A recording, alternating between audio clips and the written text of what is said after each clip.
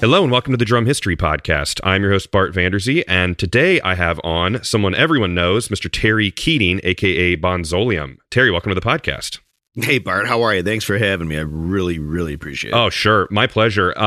As I mentioned, your YouTube channel is just absolutely one of the best drum-related YouTube channels out there. Obviously, it's John Bonham related.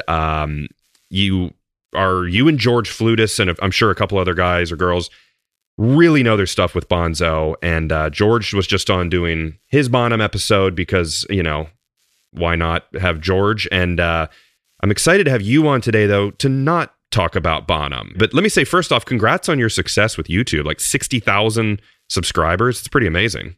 You know, I really appreciate that. It's funny. I went from, you know, it takes you forever to get 1,000, then a little more forever to get like 5,000, 10,000. But then I started to cruise pretty fast up through like the 25, 30, 35. But then when I hit about 55,000, I just got, I mean, I've been sort of, it took me of like 3 or 4 years to get from 55,000 to 60,000. So I don't, you know, maybe I just topped out. Maybe we tapped out all the diehard Bonham Zeppelinites. I don't know. But, I'm very grateful, though. I mean, I look and I see 60,000 subscribers for a 52-year-old, you know, guy making, you know, his Bonham videos from his studio in the basement. You know? I'm very grateful. No, I don't know why it is, but I've had the same thing where, you know, early on with Instagram, it was like 10,000, 15,000, 20,000. 30,000 was a plateau, and then 50. I've been on 50. I mean, you might be at the same number for like a year when you used to just rock it. But who knows? So anyway, I think this will be a cool one. So like I mentioned, you were really known for this Bonham just expert madness. You're playing, everything is great. The channel's hysterical. But we're going to talk about some different stuff because you yourself are a drum collector. You have been. When we've talked on the phone a few times, it's very clear that you're from that generation of kind of pre-internet, obviously, the phone calls back and forth. A lot of guys like John Aldridge and Rob Cook have talked about on the podcast a lot of like just how it used to be. So I want to kind of have you discuss a little bit and share, you know, the way it was and all that good stuff. So let's jump in here, Terry. And why don't you tell people, how did you get into collecting vintage drums of any kind? Well, a little later than probably. I wish I'd done it a little earlier because, you know, back in the 80s, people were giving away stuff. Like I had the first drum set I ever got actually was a friend of mine. His drum set, and he had like 2 rack toms that were jerry rigged to a hi-hat stand and a floor tom and a snare drum.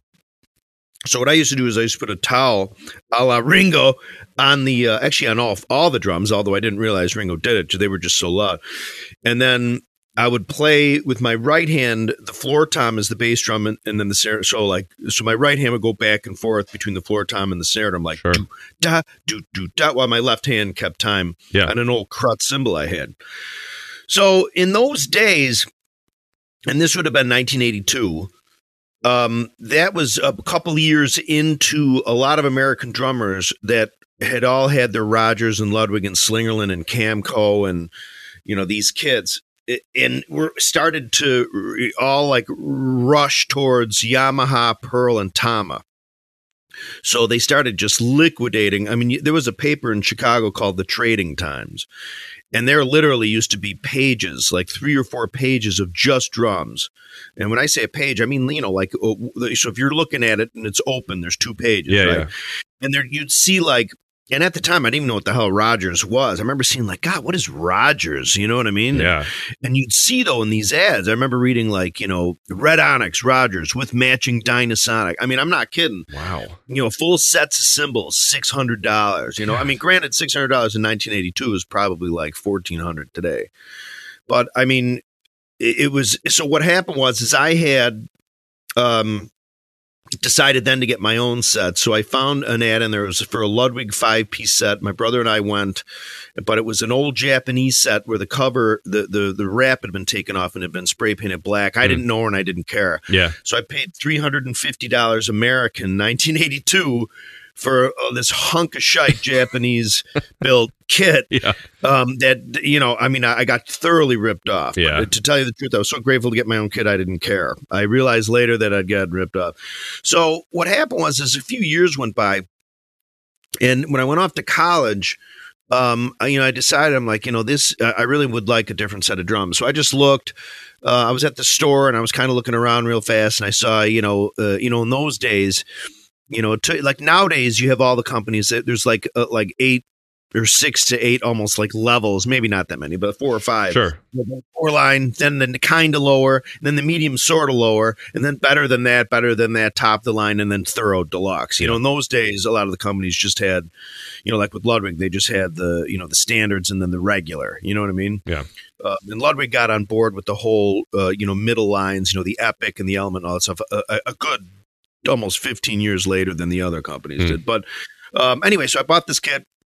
And then I wanted another kit, so I saw a used set of Pearl Exports, which I just bought. And, those things could take a beat. And, in those days they had, these drums were very solid.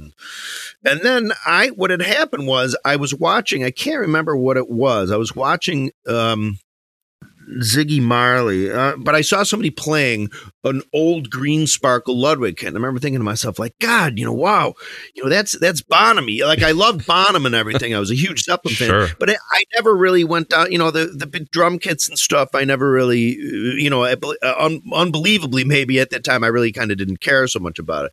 So I thought to myself, I'm going to get myself a nice old Ludwig kit. You know what I mean? So I found this kit on Trading Times, and this would have been 1992, maybe. And there was this lady on there. Her name was Josephine Alangi, and her husband had passed away about 20 years before, and she just got around. It took her that long to get around to actually selling his drums, and it was a 2213-16. And I've said in another interview that it was a Blue Oyster Pearl, but it was actually a sky blue.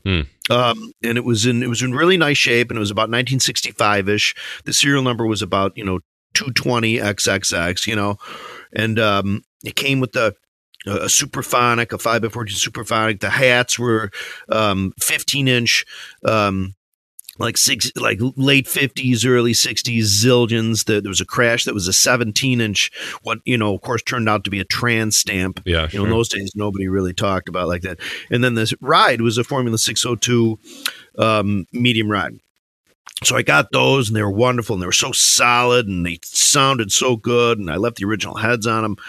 So I got that, gave me sort of the bit by the vintage bug. Yeah. I mean, that's a good first purchase there. And it sounds like a smooth transaction where if your first, purchase, first big purchase, you got kind of screwed over, that might have affected you. But that sounds like a very nice, Well, it was a nice little payback almost a decade later. Yeah, in fact, totally. A decade later. And the funny thing was the 350 was the figure on that kit in 82.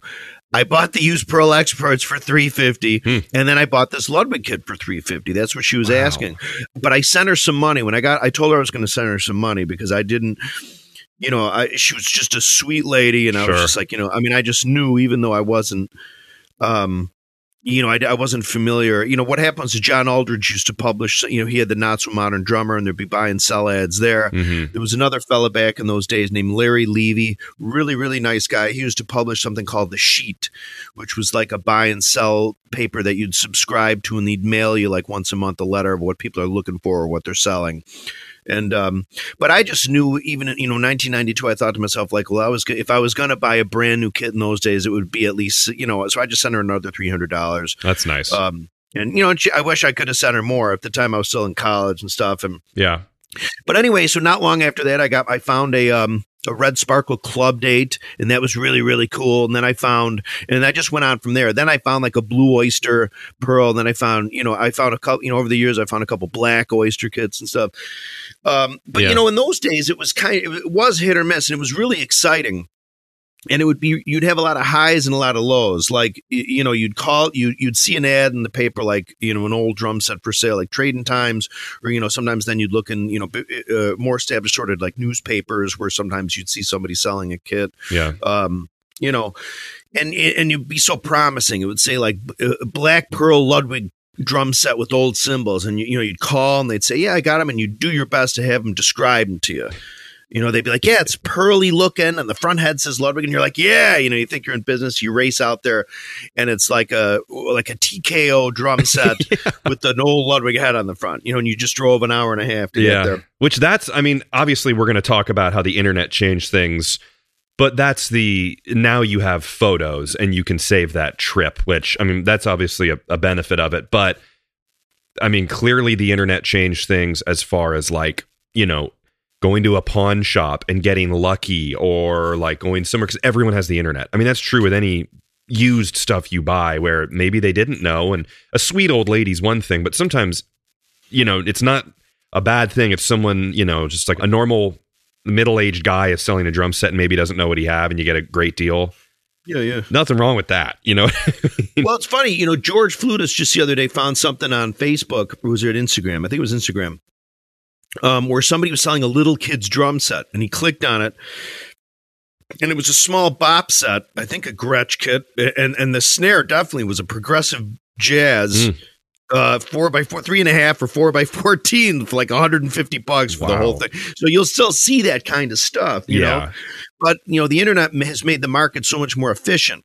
Yeah. You know what I mean? Like, the stuff moves fast. People see those pictures, everybody and their brother and sister, and everybody's an expert kind of now. So there's a lot of people scouring for it. Yeah. But, one thing I will say this, and this is something that has always been the case. It was the case back in the mid 80s, the 90s, the 2000s, the 15s. There's something about the state of Wisconsin where there's still, to this day, 2022, still old Ludwig kits coming out. Like, the advice I would give a lot of people is always check the Wisconsin music arounds. It's just crazy how stuff still just shows up there. It's just out of the woodwork. That's interesting. Do you think that's the proximity to Chicago? Like closeness? Well, the funny thing is I just think that, I don't know. It could be a bunch of things, and something as silly or not silly. This might sound, maybe there were just a lot of, I don't know, like maybe German folk that were like, well, if I'm going to get myself a set of Ludwigs, they're going to be Ludwigs. You know what I mean? Exactly. I don't know, Yeah, that's interesting. Well, growing up, you'd never really see Rogers or not that often Gretsch here. They were from, Brooklyn or wherever they were from, and New York. But you'd see just Ludwig all over the place. And still to this day, I'm telling you, Wisconsin is just crazy. They had Faust music up there in Milwaukee for a long time. And yeah, that's an interesting point too of this is kind of it's the theme of this episode is just collecting. And I think that applies to like tips and tricks too, where I know that in my experience of, albeit buying drums or whatever you're looking for, just searching outside of your 25-mile radius that you can select on things. That's a really important thing of maybe, the next guy's not doing that. Maybe they're just looking, Well, here's a couple things, and it's getting less and less so now, because a lot of the people now, like your 70-year-old person now, was 50 sort of when the internet came around. So they kind of know the internet, know. But I would say the best advice I could give to people who really want to collect, whether they want to make money or they just want to get cool stuff, is, there are still sometimes you go to restaurants and you'll see like, they'll be selling like like the big city papers, but then they'll also have like these little teeny regional, ad papers still. Yeah. And I would say spend $30 or $50 and just type in, old drummer looking for old drums. You know what I mean? Because there's still a lot of older folks. That's where they're going to see that and they'll call you. Yeah. Granted, they might not have a phone to send you a picture. So there still might be some of that.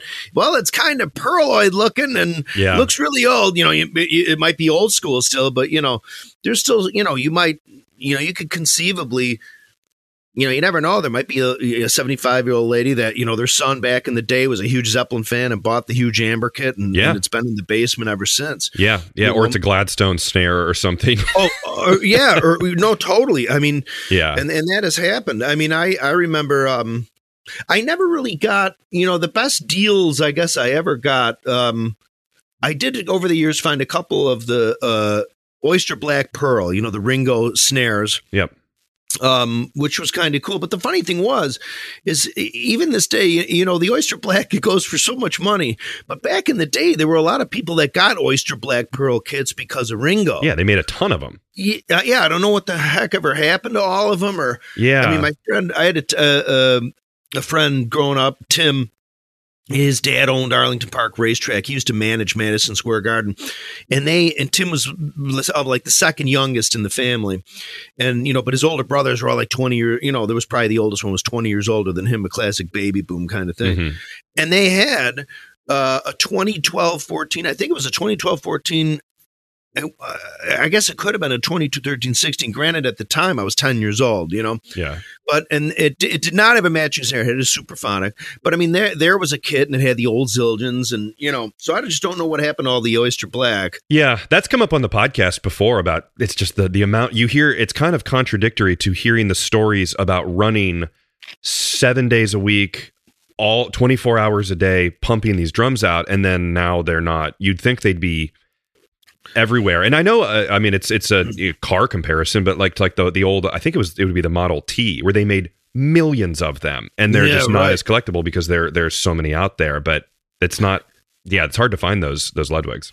Well, it's funny. I've never really had like a great, huge, crazy find. You know what I mean? Like a Gladstone or, I mean, I'm a familiar, who you should interview if you get a chance is Randy Rainwater. Do you know where Randy Rainwater? Yeah, Randy and I are talking, and we're hopefully going to do one. I think the topic we were going to do for him is exotic finishes and different wraps over the years as kind of a specific topic. But yeah, we've met a few times at the drum shows. Good. You could get a couple stories out of him, I'm sure, where he found, again, a lot of the times when people would find those old bop sets, the ad would almost invariably read child's drum set. You know what I mean? Because it had the little 18-inch bass drum.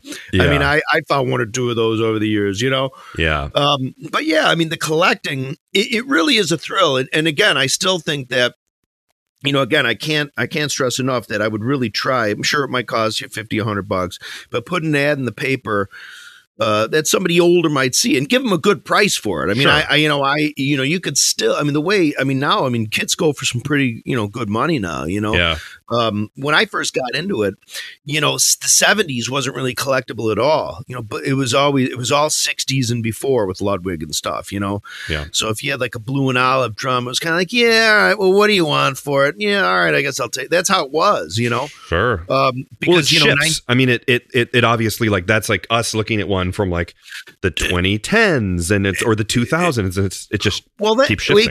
And that's exactly it. And I think to myself, like, if I think back to 1992 when I got in it, that's 30 years ago. Yeah. And that's like going back from 1962, from 92. Yeah. So, I mean, the stuff that I guess we could buy at the store in 1992. Now, I guess is I'm not sure how the younger folks, view like 1990s and 2000s drums. Do you? I don't really know. I would say that there is people who of course want that stuff and appreciate it for what it is, but there's something that's different to me about, and maybe it'll change, but like the mystique of a 60s or 70s drum versus the 90s. Even, I mean, me being born in 90, I'm 31, I have a kid and another one on the way, like I'm an adult, but I still feel, even saying 1990, if I'm like buying beer or something, it's like, how old are you? That still feels young for some odd reason. Like that saying 19, does that make sense? Like if you get a 90s drum, it just doesn't, it's 30 years old, but. Well, it does. One thing that happened, and this is very important, and I used to think about this when I was little, like my older brothers, like my oldest sister or my friends' older brothers and sisters that were pretty much older, you'd see their pictures from grade school, which was just 6 or 7 years before, and they'd be black and white. Yes, exactly. So there huge strides came in like the 80s and 90s with like photographs and stuff, and and then digital photography has been around for a while now. So the medium itself, it's harder to date stuff now by pictures and just totally like nowadays, if I'm watching a documentary and they show, well, here's a clip from 1978, you can just tell how it looks. Yeah, the video quality but really once the 90s rolled around, the mediums, I think of the ways the images, how they were collected, whether it was film or video or still film or it doesn't look dated anymore. No, you got to look for keys of like cars or things like that around it that kind of put a date. Well, exactly. Like, here's a good example where you can kind of see it in action. The Michael Jordan documentary that came out. And the film and the video that they used at the time when they were sort of around and working out and stuff, it looks just as crystal clear as the stuff today. Yeah. But when you watch the games, there were even, you watch the games, you can kind of tell because it has the old school sort of score thing and the clock, it's different. It dates it a little. But there was even stuff in that documentary where to me it looked like they made it a little more grainy to make it seem almost to simulate what it would have been like in the 70s. Yeah. No, absolutely. And, yeah, but going back to the drum thing, I would say that, but I think quality is quality. And maybe it was like, I don't know, you would know more than me, but like 60s and 70s, they were still sort of figuring it out. And it had that like, they're grabbing, nuts and bolts out of a bucket and you never know what era it was going to be from. It was a little more like figuring it out from all the drum companies where things, I guess, like exactly like you're saying, it's just more like streamlined and figured out and less differences drum to drum in more modern, in the last 30 years. Yeah. And I do know that I guess in modern times, there's still a lot of people today, and you had it back in the 90s and or 2000s too. But like all the old Tama, Superstar and Imperial Star 70s into the 80s stuff, and then the old original like Yamaha like 8 and 9000 series stuff. I mean, that stuff, it's not American made. You saw a lot of people are like, well, the American drums are the ones I want. But there you have your contingents of people that love the Yamaha and the old Tama Imperial Stars and even to an extent, I had a couple people with the Bonzolian thing email me like the old Pearl DLX stuff, but there really is something about once like the 1980 rolled around, those old Pearl finishes were viewed as so passé. You just didn't see them for a good almost 10 or 12 years again till the early 90s. You know what I mean? Yeah. Till kind of vintage started sort of coming back in. The drum shows in the 90s and stuff.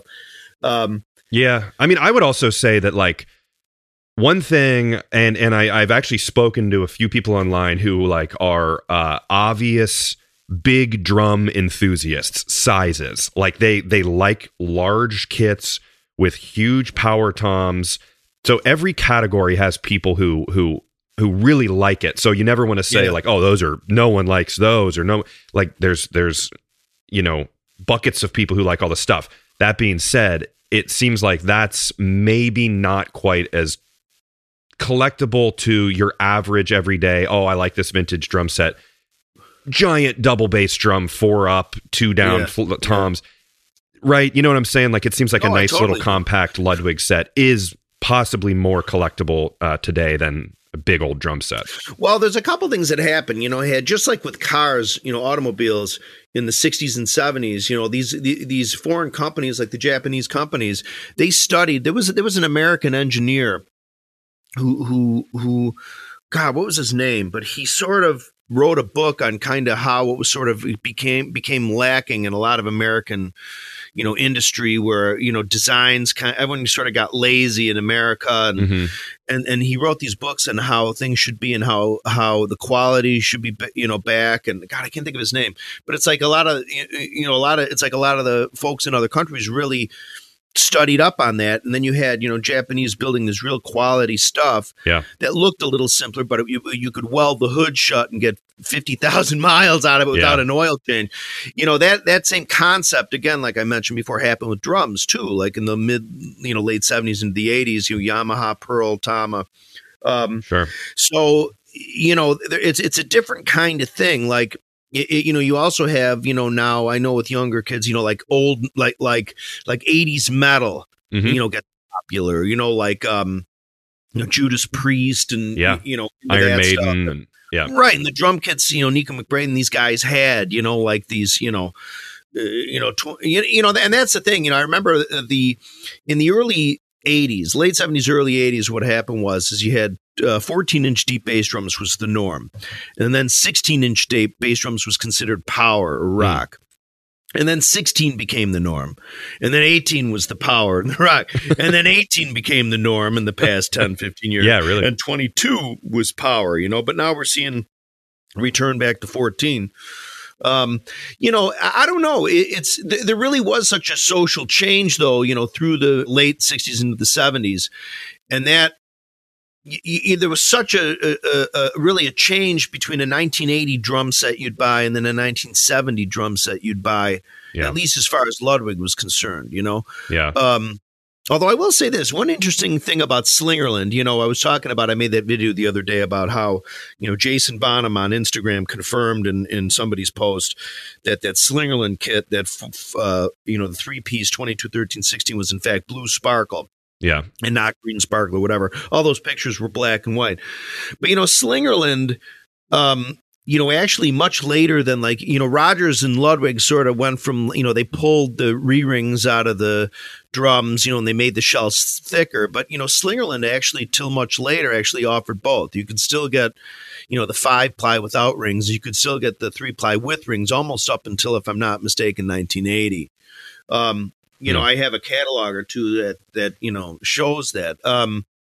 But yeah, I'm sure there's a bunch of kids today that would, like those, like the Sonar kit, get like a Sonar Phonic or, Sonar Light or something, partially because of the metal thing, but also too, to them, that is something from before they were born, and it's pretty cool. Stuff gets trendy.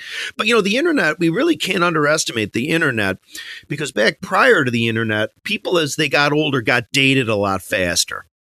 Do you know what I mean? Like older people now, we look at the internet, we can see what's popular now. With younger people, you can see if you like it or not. Sure. You know what I mean? And that's true with older people looking, or younger people looking at older people and seeing, so there's like an efficiency and a homogenization to Sure. a lot of things now the internet might have changed that whole fundamental way that younger people look at old stuff and older people look at new stuff. You know what I mean? Yeah. But yeah, so I, but still, the best advice, and I can't stress this enough, is for younger collectors, if they're still into that 30s, 40s, 50s, 60s, 70s stuff, Wisconsin is your target.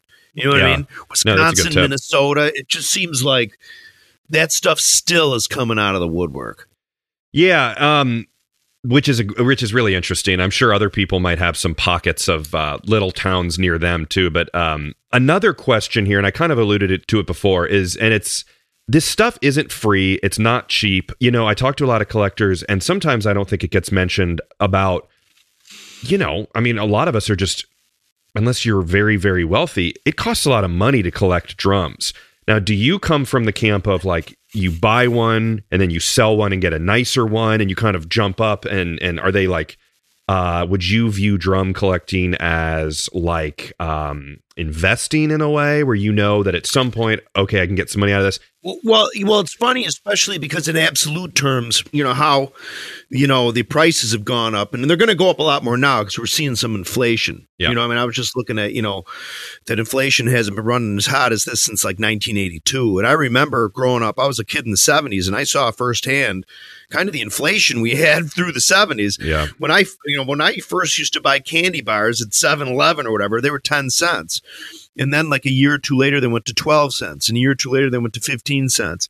And a year or two later, they went to 18 cents. And a year or two later, they went to 22. Yeah.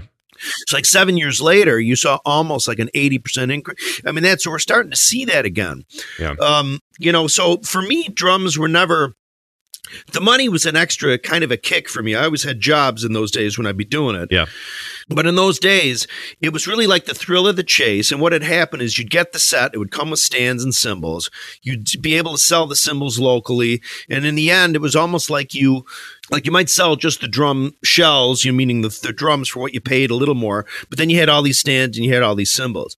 So in a certain way, it kind of grows itself. Do you know what I mean? So with the 30% you made in the kit or the 40% on your turnover, you then just put into more drums and put into more drums. So they sort of just grow. And I'm sure that's how Randy did it. And a lot of these guys back in the day when the relative prices were a lot cheaper compared. But yeah, no, there are a lot of people now that do, view, the stuff is super collectible, like old K's. I mean, 20 years ago, and they're still popular. They're still very expensive, but old K's got like super hot. You know what I mean? Yeah. I remember this guy in Staten Island, is K Symbol Stasher. I can't think of his name, but he must have, that was his eBay handle, K Symbol Stasher. He was loading up on these Ks. Ks have been, from an investment standpoint, still always pretty hot. In the mid aughts, 2004, 2002, 3, 4, 5, 6. There was a time when old A's got real hot, and they're kind of coming back up a little bit. But I mean, there'd be times, you could get like, in those days, one of the last glory years for me that I thought was great was eBay sort of first started. I was familiar enough with the old Avita Zildjian that I could just tell from photographs whether it was an older symbol or not, even a relatively shiny. So there was a period of time I'd be buying like a symbol for 140 and I might sell for like 350 or 400. Yeah. But yeah, there are a lot of people that view it, monetarily. There's a lot of people that view it just as a collector would. It's just nice to know, like they can talk to their friends and be like, I still have that, black onyx, 2012 14, Yeah. It's worth noting too that there's, I would say from just looking at, forums and stuff, that it can be frowned upon for people who buy and sell like not as your business. I should say that's how drum shops work. We all know that. That's like, there's people who wear that as their. They got to keep the lights on. I mean, that's, people forget that. They really have expenses. The individuals who, and I actually did it briefly, kind of out of college. I was teaching drums, or in college, I was teaching drums just for some extra money, and I would also buy and sell drums off of like overstock websites or like those Amazon, Oh, listen, I remember those. Oh my God. Remember when the Janistas, the 2000s made Janistas, they were giving them away around 2010, 2012. Yeah, I got a set of Janistas and it was orange sparkle, I think. it was a Janista. And that was the lacquer. That wasn't a wrap. That was a spray on finish. Beautiful. It was beautiful. It had, the kicker though, is it had a giant, I shouldn't say giant, it had a crack running around the floor tom, maybe 6 inches long, not really noticeable, but I was buying them and selling them just to make, I bought it for 200 because when you're buying them, they're sight unseen, basically. The funny thing about the Premier Janistas when they made that last run is they made them, you could get them in maple and birch. The original Janistas were all birch, but there were a couple problems with them, and that's why they sort of fizzled. I know it had to do with the dealers. They couldn't really get distribution. But in a lot of those, Janistas, in fact, almost all, little things like the grommets and the drums were loose. Do you know what I mean? Yeah, like they'd rattle. You know what I mean? Which drives you insane. And those finishes, especially that orange one you're talking about, the orange gold, cracked a lot. That explains it. Yeah, I mean, because the orange ones I had, it was the same thing. But they were beautiful. They were heavy. They were being given away by Music 123 and Amazon. But Amazon also too for a while when they, Pearl had the Visions.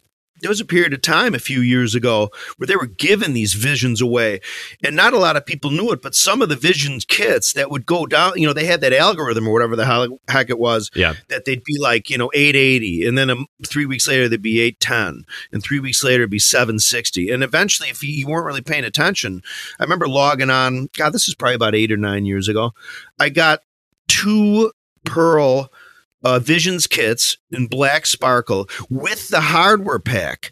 I got 2 of them for like $550. Wow. One was like $280 and one was like $310. They were both 22 10, 12, 16s with the Pearl Sensitone. Those Pearl Sensitones were nice beefy drums. They 8 log. They came with the, and you pick those things up for nothing, and then you'd sell the hardware pack online for what you paid for the drums plus, and then you had for free a 22, 10, 12, 16 with a snare. You'd sell it somebody for Christmas for like $300, but it's fun. It's a cool feeling you get, I mean, it's just a neat feeling. Everybody loves that feeling of, show me one person if they weren't walking down the street and there was a gold nugget, they'd be like, yeah, you know what I mean? It's just a feeling you get, totally. Yeah, I mean, but you see it, now on eBay, you see these sellers. I won't say who they are, but I mean, you see them. There's like, well, maybe there's more now, but there used to be a couple. And now what they do is that, they're selling like a screw for like $40. Yeah. You know what I mean? Yeah.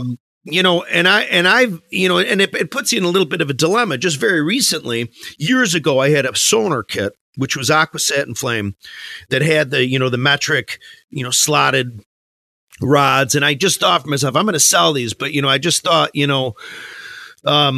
there's going to be people, these might not sell because not a lot of people are going to see that rod and be like, wait a minute, in those days, it was before the internet. So if you lost your slotted drum key, you might be screwed. You might think, well, I have to tune these drums with a screwdriver. I just don't want them. Yeah.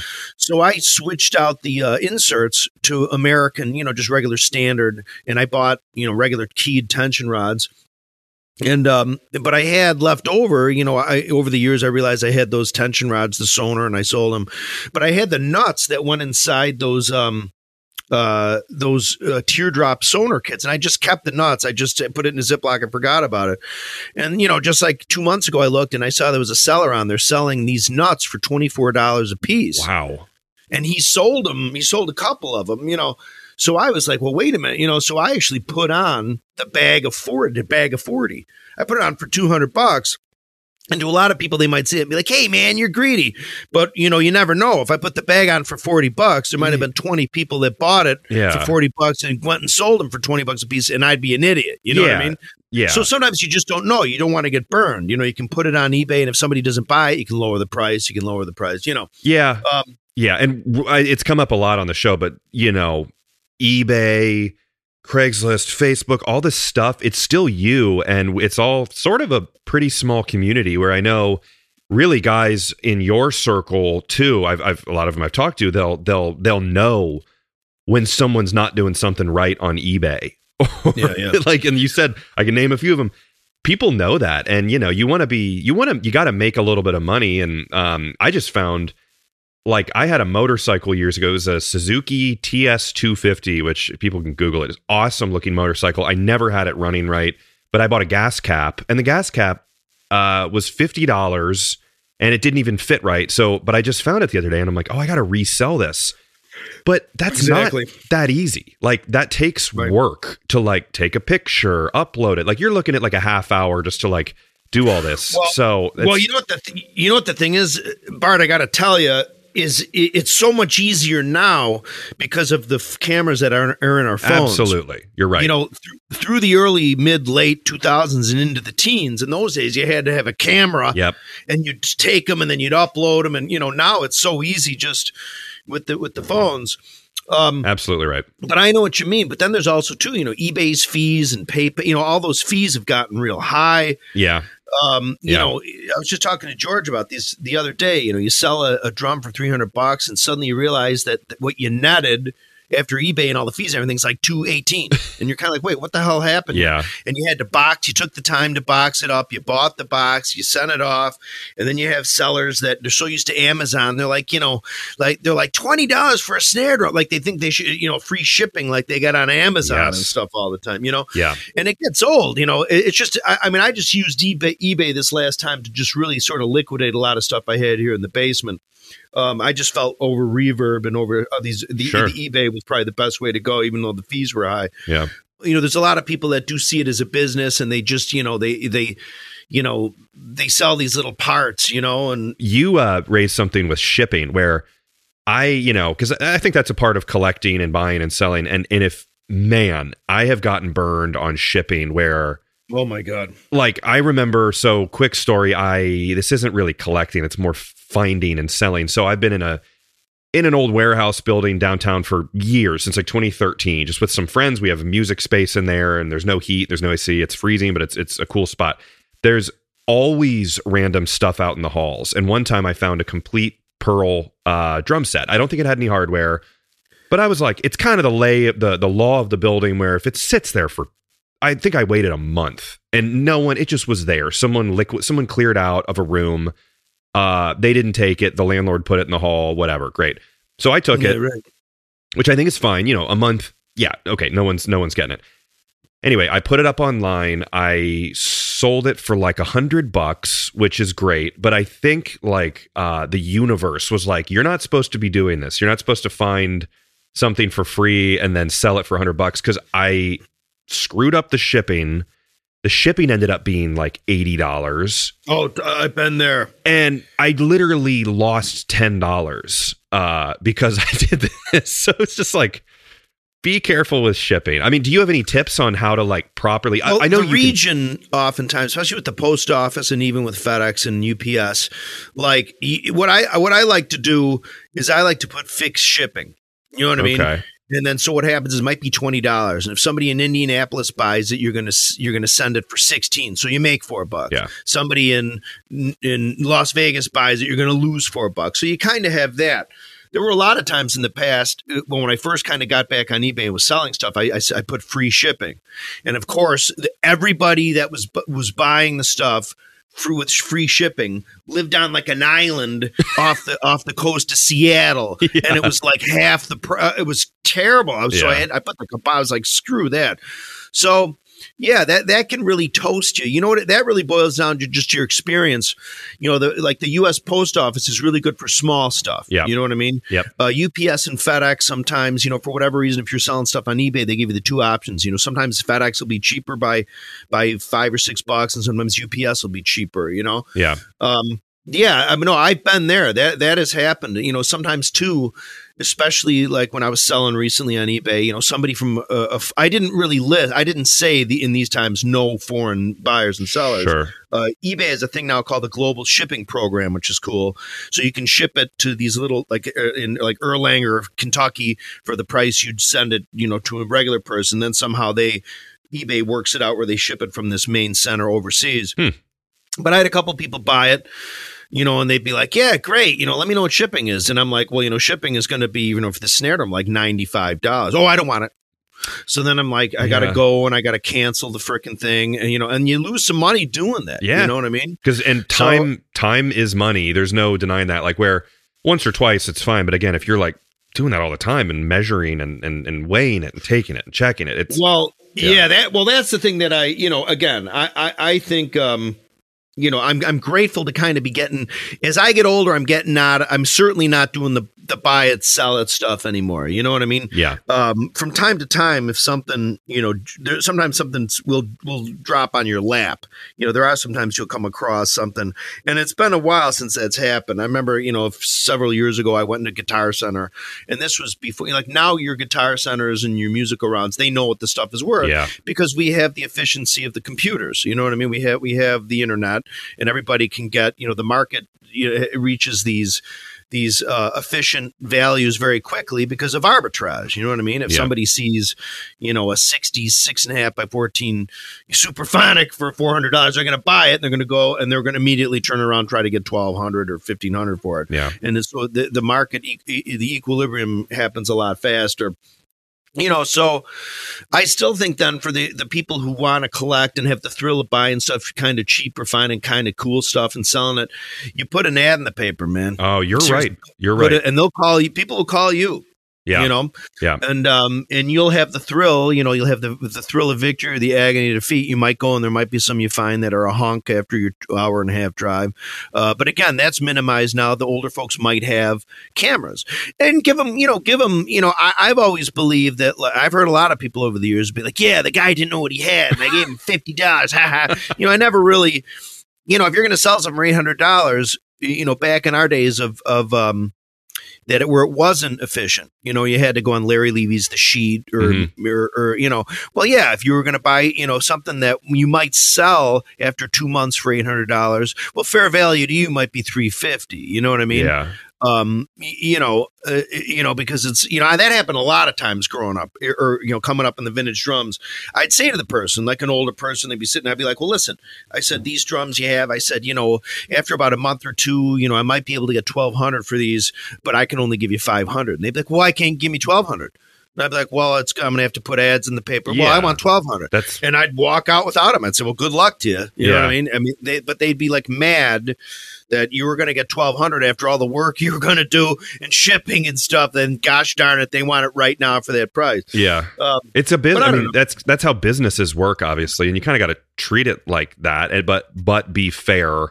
And I just think too, you said before that I think is worth re-mentioning is on certain situations, the post office can be much cheaper. On certain other situations, FedEx and UPS can. But there's something where if it's, like you said, smaller, like I think for me to mail a T-shirt, which I'm now out of, at some point I'll restock, and I owe you a T-shirt, Terry. But nice. It is way more expensive. It would be $5 to ship a shirt through the post office. It might be $20 on FedEx or something. Well, that's the thing. And here's the thing: a tip for USPS, for the post office, the threshold is 15.9 ounces, 1 pound.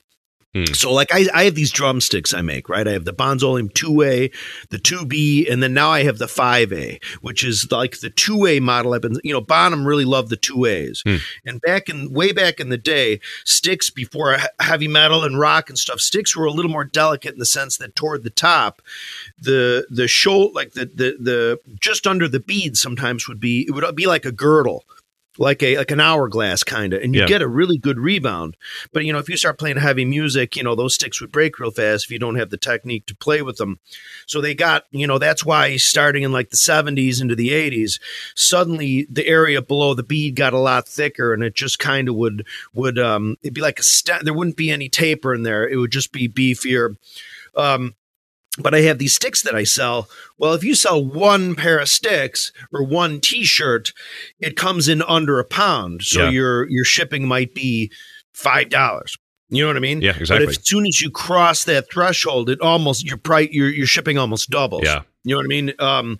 So if I send 2 shirts, it costs $9 to ship it because it's got to go priority. Yeah. If I sell 1 shirt or 1 sticks, you can sell it first class, and it's whatever, $4 or $5 or. Yeah. So, but just, that's the thing to remember. It's just that threshold, the 1 pound threshold at the post office.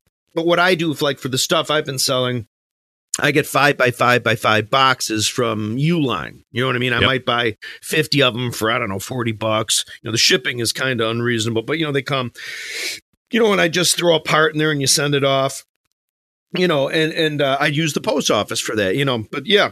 Yeah. I would recommend for 1 T-shirt, if you're going to, use the post office. And sometimes you still use the post office if it's just over. But, there are some times if you have a TomTom, a 12-inch Tom in a box, you go to the post office, priority to send it to California is going to be $42. Mm-hmm. You go to FedEx, it might be $28. UPS might be $22, or you switch those around. But you just get used to it, from doing it a lot. You know what I mean? It's essentially small stuff with the post office, and bigger stuff use UPS or FedEx. And eBay makes it real easy now on the shipping page. You can shop for the best price right after you sell it. It shows you the different options of what each carrier has for the box you have, and that's great. That's a really convenient. They didn't used to do that. Yeah, because it's not easy to know this, and it takes experience. And I'm glad we're talking about stuff like that because I think that's pretty practical. It's not all, reading the newspaper and hunting and going and finding. There's technical stuff of like, okay, I'm going to sell these parts. Is it more efficient to put it in an envelope versus a box? Like there's little. Well, that's what gets hard too. Like I've had a couple people get all, they're bent out of shape. They're like, hey man, you can just throw that in an envelope for 50 cents, and they have the power to give you a negative. They bought it, and they're renegotiating. When somebody buys your thing, and you say buyer will pay $4, they have to pay. They're agreeing to that when they buy it. But I mean, eBay won't enforce it. You're gonna have some guy like, if you don't send that to me for 60 cents, I'm gonna give you a negative, and that really stinks. So they kind of got you by the short hairs. Yeah. So, but then the problem is you can't ship it for 50 cents because it won't be any tracking with it. Yeah. So the guy can even get it if he's an arsehole. He can get it and say he didn't got it, and you refund his money. So that's why you got to do the at least the first class mailing, which all day long is at least $3.50. Yeah. And that's just the way it goes, and there's been a time or two where I have thrown it. Actually, what I did with these people is I shipped it the way I normally did. It cost me $5, but I charged them 60 cents. Do you know what I mean? Yeah, sure. And it's just, even though you're losing $4 in the sale, you're just not going to have some crybaby, who, really thinks that, hey man, just wrap it up and put it in a little envelope and, Yeah. I mean, if it's my buddy, okay, if that's how you want it, he's not going to, if it doesn't come, Billy, I don't know what to tell you. Yeah. But if they're an eBay buyer, they can zap you with negative. Which hurts you, which does really hurt. Oh yeah. You know what I mean? So it's just to pay, you get people like that. Yeah. There's a lot of people that you could have a good price on a drum. I noticed this. And I've had some people say, hey, I'd buy that, but you want $11 shipping. It should only be $6. And I'm like, so you're not going to buy it, even though it's a great deal on the drum itself. You're saving $40. I'm selling it for $40 cheaper, $80 cheaper than this other person is, but you're not going to buy it out of principle because I'm charging $4 more shipping than you think is fair in your mind. Do you know what I mean? Yeah, and I think like people like that. Like you said, Amazon, I'm guilty of it. We're all guilty of it. Like you see something that's like on a a retail website, whatever it is, like you're buying a coat or something, and it's like, I have to pay for shipping. It kind of like catches you now because you're like, I'm so used to like Amazon Prime or whatever. But it is what it is. There's a great drum. I'll tell you right now, something timely on eBay. There's a seller. There's a 12 by 17 Ludwig Red Sparkle tenor drum. And I'll tell you, those tenor drums, that size, 12 by 15, so 15 diameter, 12-inch deep. And the larger ones, honest to God, they're 17-inch diameter. Remo will make you a head to 17 if you order it. They're just that proportionality. Those are, in fact, that's what you saw before. Remember how you said you could see the vintage drums back there, the red or silver sparkle? Well, the floor toms I have for that, the quote floor toms are both 12 by 15 and 12 by 17 that I put legs on. Oh, cool. But there's a seller on there that has a 12 by 17-inch red sparkle Ludwig that, they were asking a lot of money for, and slowly they've lowered the price, and shipping was like $60. But they're just like, I don't know, they're in Ohio or something. I'm in Chicago. Shipping should be like, maybe 28 or 30, but they wanted like $60 to ship it. So I just asked him, I said, is there any way you could, I'm a little, I could maybe bring the shipping down to 40. And then when they relisted the drum, they raised the price $10 or $20 and they raised the shipping $10 or $20 just to like stick it to me. Because they were mad. I wasn't asking for them to ship the drum for $10. I just thought, from my experience shipping drums, they were overcharging by 40%. And I just thought maybe they were just maybe a little ignorant, but no, they knew darn well they're looking to make a little extra money on shipping. And how dare you ask them if they can go a little cheaper? No, and that actually, not to make this episode, 50% about shipping, but like I do want to say that like there's like that ethical dilemma that you kind of think of, like that just might be some backdoor way to make more money, which you got to watch out for, because if shipping is $100 on something and it should be 20, I guess that is kind of a slimy way for people to well, the fact of the matter is when you pull the trigger on the buying, you're agreeing to that. Do you know what I mean? Yeah. Like I might see a snare drum, I'm like, like this happened not that long ago. There was a what did I buy? I forget what it was. I think it was a 5x14 1971 Superphonic. It was like, I don't know, it was like $250, but shipping was $70 or $60. But I bought it anyway because my net, I still, even with that, I didn't buy it and then email the person and say, listen, I'm just giving you 25 to, I've had that happen to me. Like I just talked about. But again, when you buy something, you're paying what, if you bought a drum for $300 and shipping was $60, you paid $360 for it. You didn't pay $300 for it. Yeah. So you just look at what the total is. I mean, shouldn't you factor it in as part of your cost or part of what you're selling? But yeah, shipping is a big deal, especially in these days because everybody just ships now. So you should, get the ins and outs of, again, it is great with eBay. They make it real easy where they'll have all these options of how, different carriers, how you want to ship it. And you can shop for the cheapest thing, and it's nice, Yeah. But then again, there's some people who might have a drum there, but they don't, how they're going to ship it is, well, I'm going to take this to the UPS store. The UPS is going to box it up for me, which is crazy, and maybe expensive. You know what I mean? Yeah. So but I know that this person or sometimes these people who are selling it, they're charging that kind of price as if they're going to have UPS or FedEx box it up for them. But they're not. No. You know what I mean? They've been selling long enough. They're going to do it themselves. Yeah. But again, honestly, though, that's their prerogative. Some people will have more of a competitive price on the actual price you're going to pay, your nominal price you're going to pay on Reverb or eBay. But then, you're agreeing to whatever price they're laying out in front. Yeah. Of you. But then sometimes what does happen is they might say, well, we'll work out shipping after. So then you buy it and suddenly they're like, all right, it's $100 to ship. And you're like, wait a minute. Yeah, that's, I know it's not, Yeah. So, no, those are, shipping is a big part of the vintage drum collecting or of anything, Yeah. All good points for people to know. Would you say collecting and actually having your hands on a specific drum is really the best way to learn about all these parts and pieces and models and, different serial number stuff, as opposed to maybe just looking on, Google, which is great too, just studying old catalogs. But to me, it seems like holding it is just. Well, that's a big thing. I mean, especially like you, it's funny that you mentioned those, those premieres, back 10 years ago. Yeah. A lot of the drums that I had amassed, at least at this location where I live in this house now, weren't vintage. I used to wait till there were deals on kits. Again, Amazon or Music 123, especially with the Sonar stuff. They used to have the 3001, 2001, and then they changed it to the 2003, the Force, and they changed it to 3005, 2005, 1005, and then 2007. The year 2007, they'd update it again. They made it the 1007, the 2007, the 3007.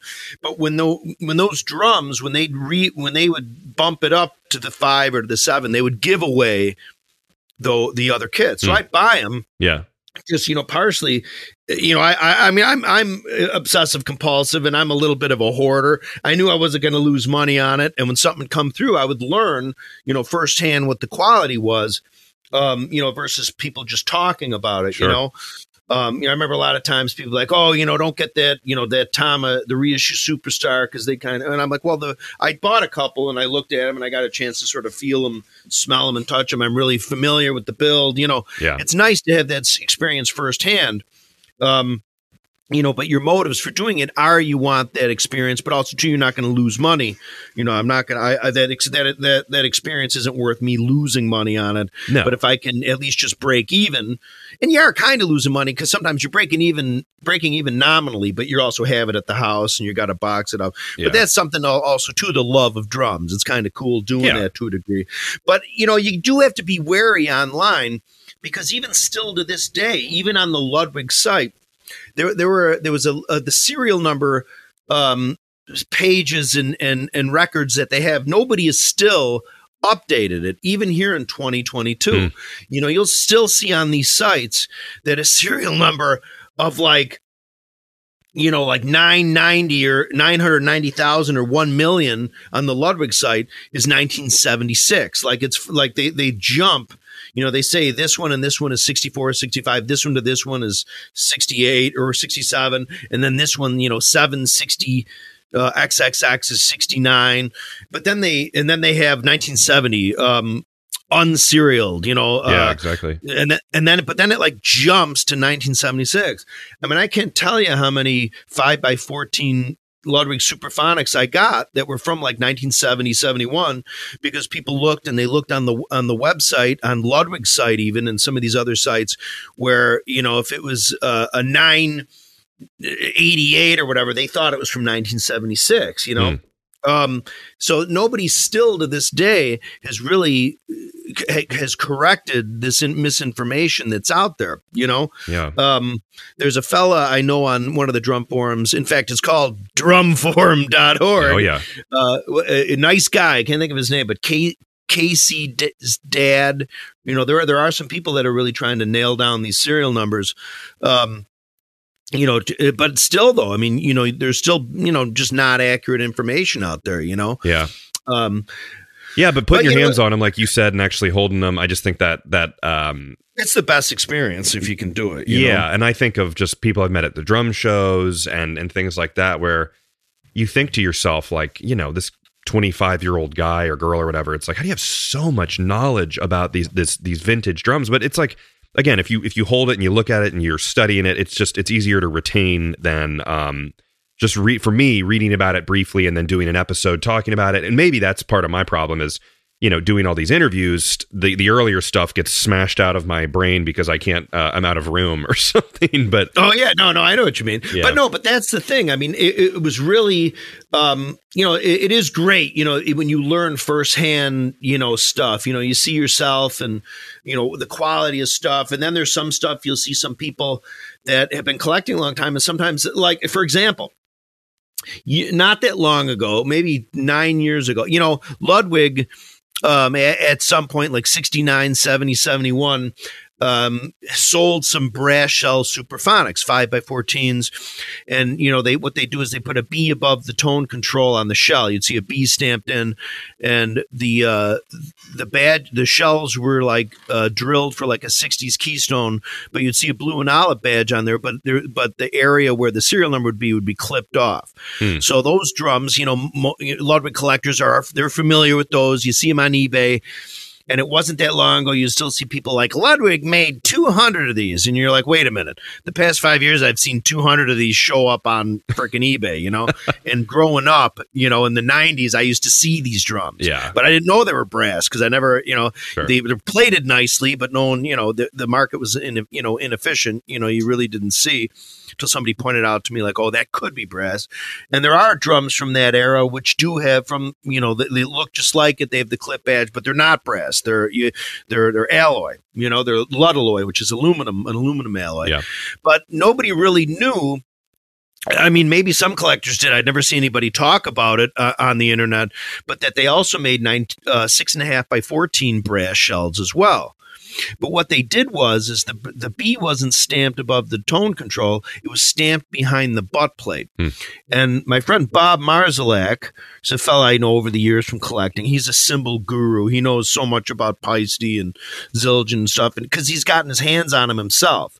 He was, like me, very obsessive compulsive. He has had so many original giant beats and 602s and old Zildjians go through his hands, because he's, like an obsessive compulsive buyer, seller, not to make money, just because he really wanted to see the stuff firsthand. Yeah, exactly. But he got in a trade. He had something that he sold. I can't remember what it was. It might have been like an 18-inch Thermogloss Ludwig bass drum. And he got in trade a 6.5 by 14 brass snare. And I remember he told me, he's like, well, Terry, I got this brass snare. And I'm like, oh, Bob, thinking to myself in my head, I'm like, Bob, you got ripped off. Bring it on over. We'll take a look at it. So sure enough, he brought it over and the plating was exquisite. Aluminum doesn't like to be plated. Aluminum is a very when you plate stuff, what you do is you put typically what they do is they put a copper plate on, then a nickel plate, and then a chrome plate, kind of like a 3-step process. But when you put that copper plate over aluminum, copper and aluminum fight with each other. They don't like it. You know what I mean? Yeah. So, but if you have a brass shell drum, well, guess what brass is? Brass is copper and zinc. That's what brass is. So it'll take plating better. In those days, a lot of places used brass or something with copper in it because it would plate better. The plating quality was good, not necessarily the sonorific or the sound of brass. Just really, brass was a material that would plate very nicely because it's copper. So anyway, long story short, so I realized I was looking at the drum. I'm like, well, this really does look, the funny thing is chrome-plated brass, especially with the Ludwig Superphonics, when you look at the chrome on the shell, it almost looks like, have you ever seen liquid mercury before? Yeah. Silver. It almost has that kind of a rich sort of look to it versus, when you see a chrome over aluminum shell, even if it's plated wonderfully, if you look real close at the chrome, you're going to see almost very slight lines that go from left to right from when the shell was buffed. Even if it's plated, but when you look at a Superphonic and you don't see any of those little teeny lines at all, it has that mercury look. You should really check and see if it's brass. Take a lug off, scratch a little more than you otherwise might, because you might on an aluminum shell, you might just scratch through the chrome plating and the nickel plate and just hit the copper plate. Sometimes people, on those Superphonics, sometimes the chrome and the nickel will flake off and it'll make it look like it's brass, but what you're looking at is just the copper plate.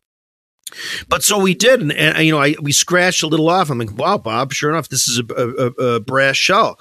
And I just looked all over, and I'm like, and I found the B under the butt plate.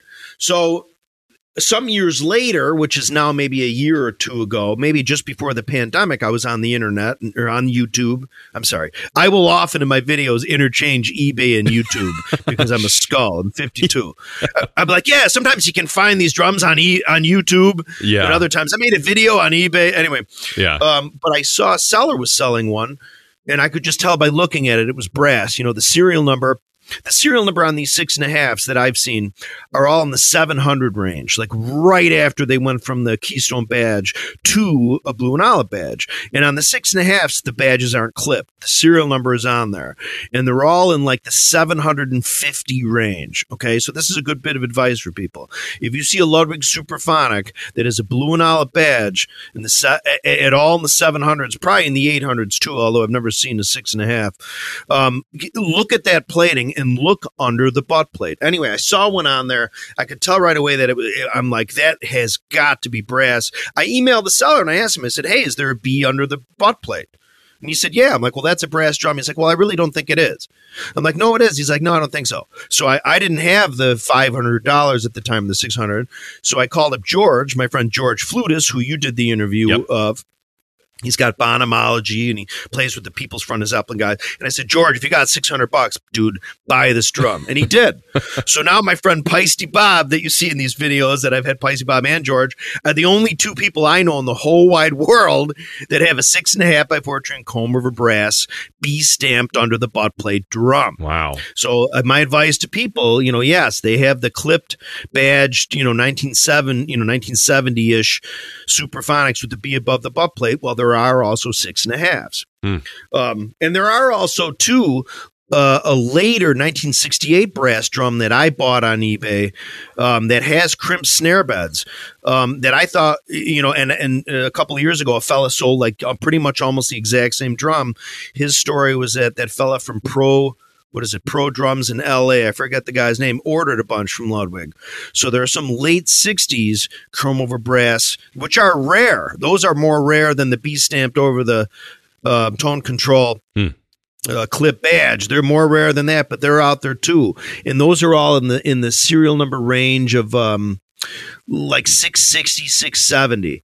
Again, if you see a Ludwig Superphonic, you can start by looking at the plating, and if it looks like really nice plating, examine it. Whether it doesn't have a serial number and the old Super Ludwigs that had the heavy cast lugs and the chrome over brass, hoops. Anyway, I don't want to talk too much about that, but I do think if you're a Ludwig collector, the field, what is a ripe area to start looking into, which is fun.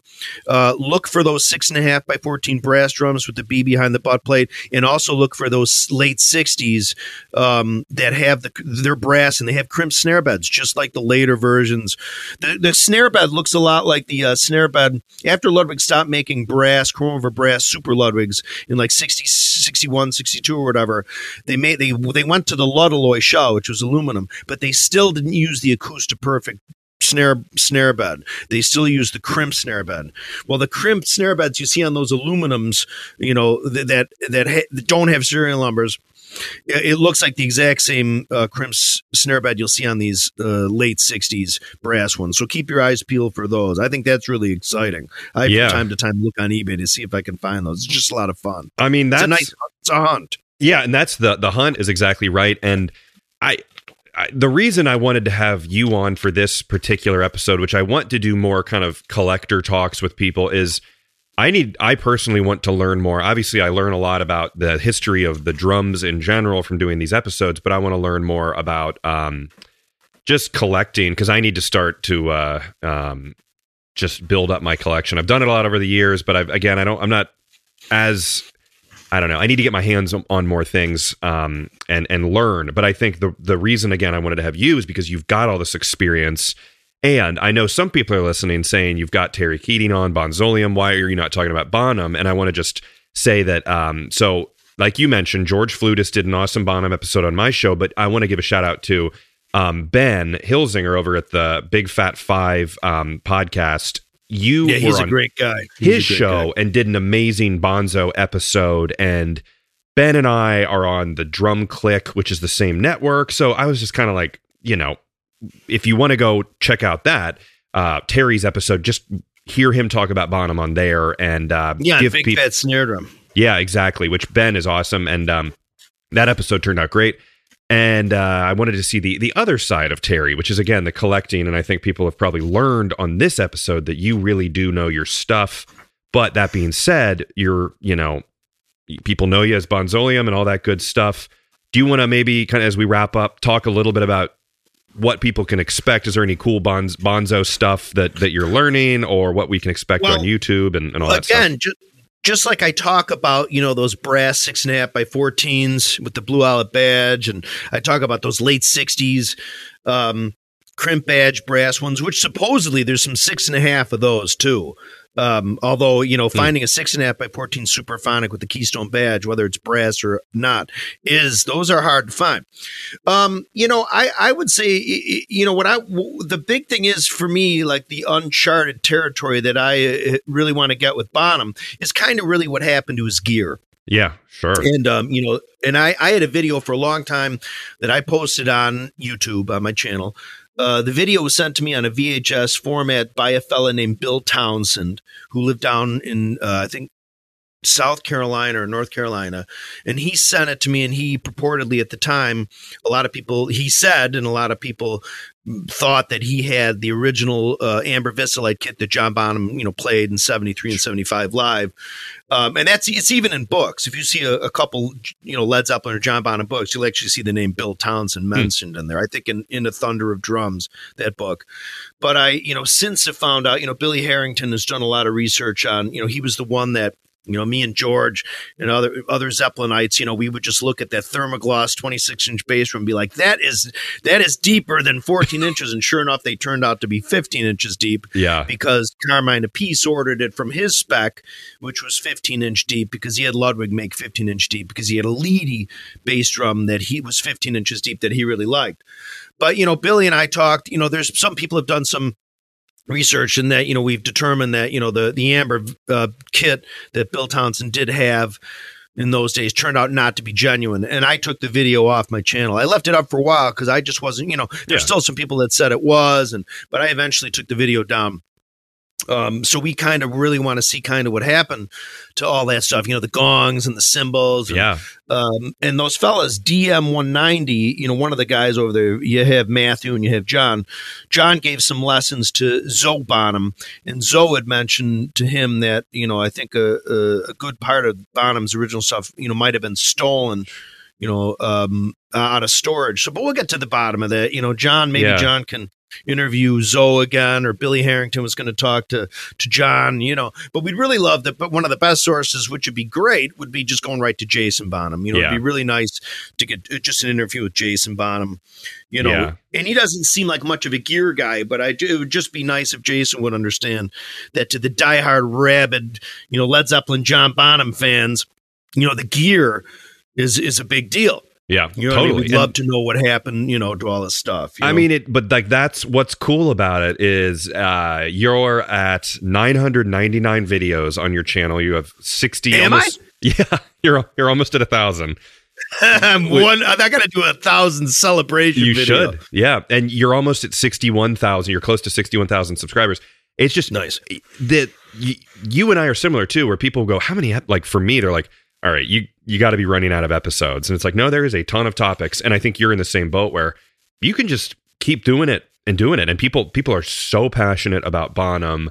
And I also want to note that you and George and all these other Bonham fanatics are really... we have our Bonham altars in the basement. Exactly. Our shrines. Yes. And I say that in a good way. But like you guys are so like connected and really...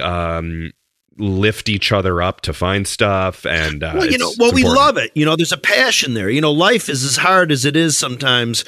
To have then something you love and is so interesting and is constantly engaging, it makes life that just more enjoyable. Yeah, you know what I mean. There really is. I know there's a lot of I can't. I know I talked about the chrome over brass 6.5 by 14s, with the blue out bed. I mean, that's something that if I were a younger collector, I'd keep my eyes peeled for. Totally. It's like a unicorn hunt, Yes. But you'll find them. They're out there, Yeah. And what's cool too, it's almost like when you bet on football. You love watching football games, but it's also nice too if San Francisco wins, you win $300. Exactly. You know what I mean? If you find one of those drums, you found it and it's really cool. But yeah, you might sell that, late 60s Chrome brass with the crimp, Starbucks for $1,800. You might sell it and make yourself $1,000 on it if you do decide to sell it. So, but yeah, it's just passion. It's just something that I just love the drums. I just love Zepp and other bands too. I'm a huge Police fan. I love the Who. Totally. I love Genesis. Phil Collins was a total badass back in the day, and Copeland is still a living legend alive. Copeland, I always say he himself, I have Bonzolium, somebody could have Moonolium or whatever, but Copeland himself is Copelandolium. I still think he should sit down and go over the songs. He could make 80 videos. His place is all wired up for sound and everything. Exactly. Video. He could just do it behind, like when you see the behind the boards, he could bring up the drums only or talk about this or that. Yeah. Tama and Peisty would sponsor it. I've been recommending that to him for 10 years, Yeah. So it'd be nice if he does it at some point, Yeah. Well, that's a good segue because it sounds easier than it is. But again, for someone like you who's got 1,000 videos out and it's clearly paying off, which I should say as well, it's Bonzolium, Bonzolium. If anyone hasn't heard of it, check it out on YouTube.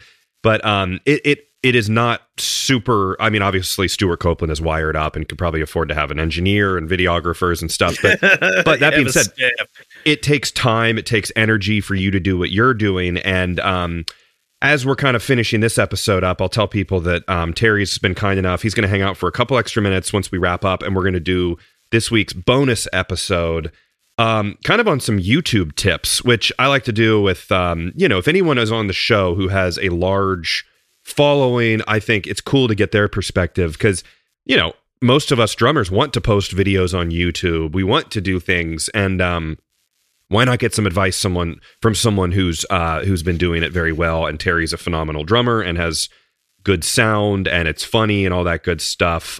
So we will hang out and do that in just a moment. But actually, before I forget, I also want to thank, Terry, you've been actually recommended to me a number of times, I think in passing, you should have Terry, especially after George's episode. But I'm looking back in my list and I have written down that I think his last name is Thripshaw. I believe Scott, I want to say Thripshaw recommended you about a year and a half ago, almost 2 years ago. So thanks to Scott. Yeah, thank you, Scott. And yeah, we've been talking for a while too, and I'm glad we finally kind of got it together and made this happen. So yeah, that's awesome. Anywhere else you want people to find you besides the obvious? You can search either Bonzolium or Terry Keating, Keating. Anywhere else?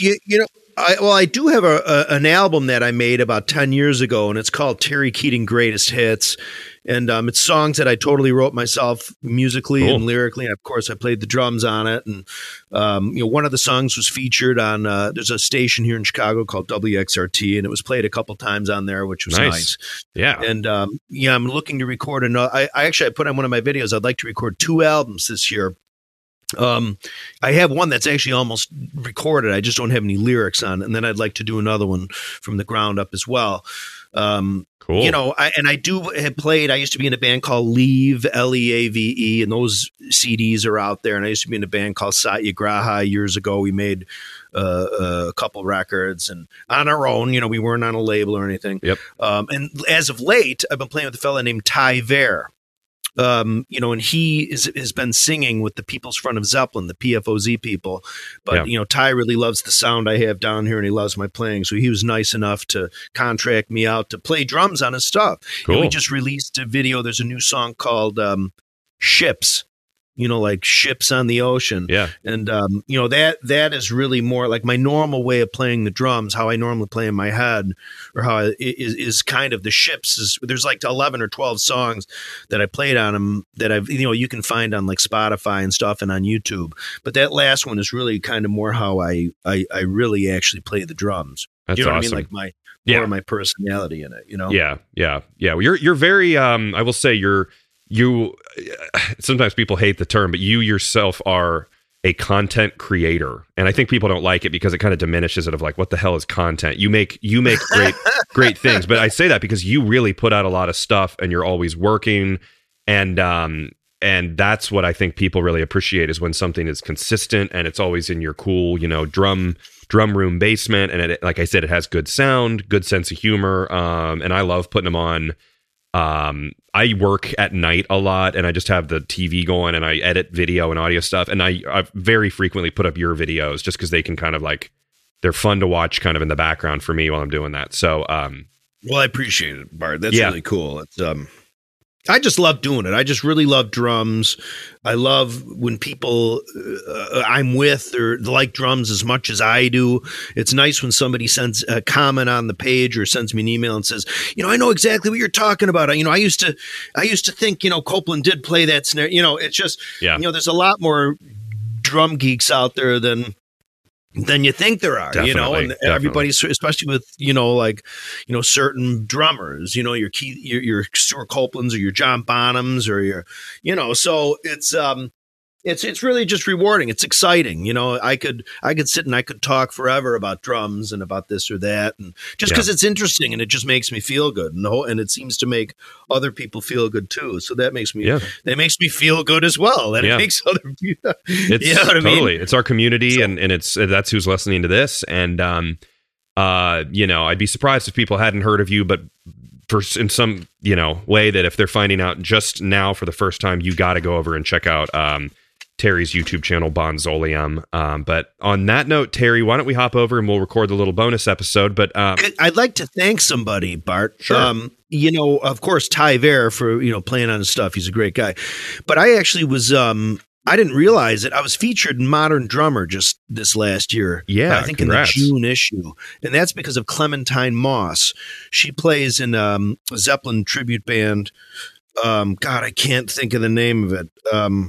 There's a bunch of bands. Zepparella, that's what it is. You ever heard of Zepparella? No, that's awesome though.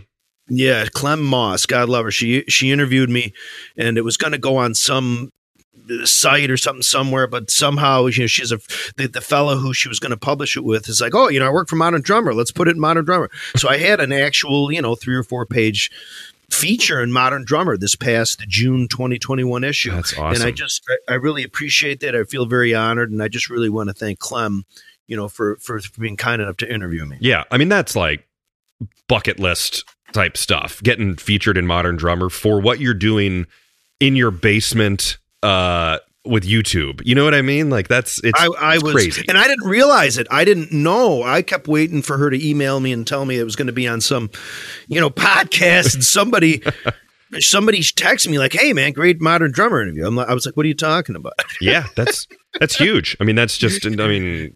It was very flattering, and I'm very grateful to have that honor of being in a magazine like that. That's great. Yeah, nothing beats that. Cool. All right, Terry. Well, thank you so much for being on the podcast. I'm sure everyone's enjoyed it. And thank you for everyone for listening. And again, if you want to hear the Patreon bonus episode with Terry, where he's going to teach me to be a successful YouTuber like himself, go to drumhistorypodcast.com and there's a Patreon link and you can click that. And for as low as $2 a month, get all these bonus episodes with great guests like Terry. So, Terry, thank you for being here. Thank you, Bart. I really, really appreciate you having me on. If you like this podcast, find me on social media at Drum History and please share, rate, and leave a review. And let me know topics that you would like to learn about in the future. Until next time, keep on learning.